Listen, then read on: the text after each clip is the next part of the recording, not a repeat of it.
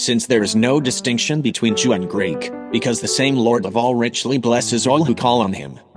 Es ist hier kein Unterschied unter Juden und Griechen, es ist alle zumal ein Herr, reich über alle, die ihn anrufen.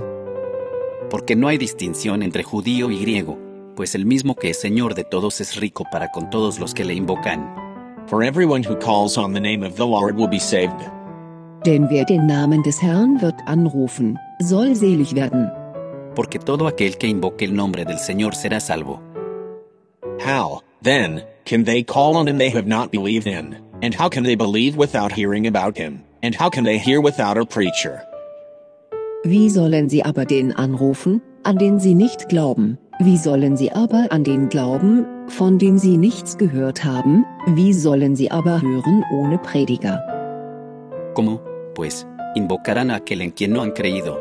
¿Y cómo creerán a aquel de quien no han oído? ¿Y cómo oirán sin haber quien les predique?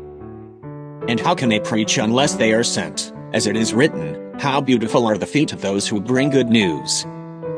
Wie sollen sie aber predigen, wo sie nicht gesandt werden? Wie denn geschrieben steht, wie lieblich sich die Füße derer, die den Frieden verkündigen, die das Gute verkündigen.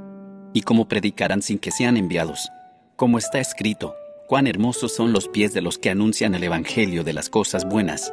But not all obeyed the gospel, for Isaiah says, Lord, who has believed our message?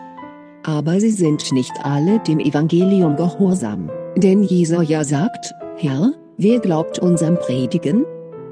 Pero no todos obedecieron el evangelio, porque Isaías dice, Señor, ¿quién ha creído a nuestro mensaje?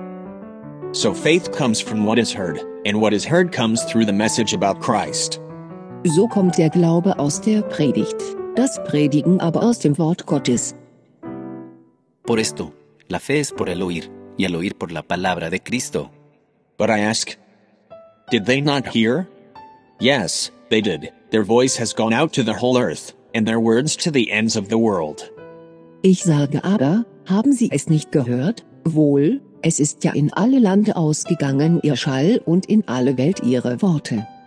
Pero pregunto, ¿acaso no oyeron? Claro que sí. Por toda la tierra ha salido la voz de ellos, y hasta los confines del mundo, sus palabras. But I ask, did Israel not understand? First, Moses said, I will make you jealous of those who are not a nation. I will make you angry by a nation that lacks understanding. Ich sage aber, hat es Israel nicht erkannt? Aufs Erste spricht Mose, ich will euch eifern machen über dem, das nicht ein Volk ist, und über ein unverständiges Volk will ich euch erzürnen. Pero pregunto, ¿acaso no comprendió Israel? Moisés fue el primero en decir, yo os provocaré a celos con un pueblo que no es mío, con una nación sin entendimiento os provocaré a enojo.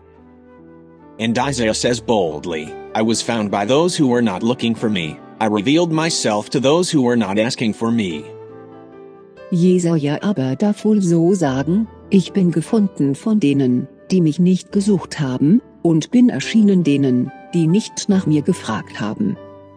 También Isaías se atreve a decir, fui hallado entre los que no me buscaban, me manifesté a los que no preguntaban por mí.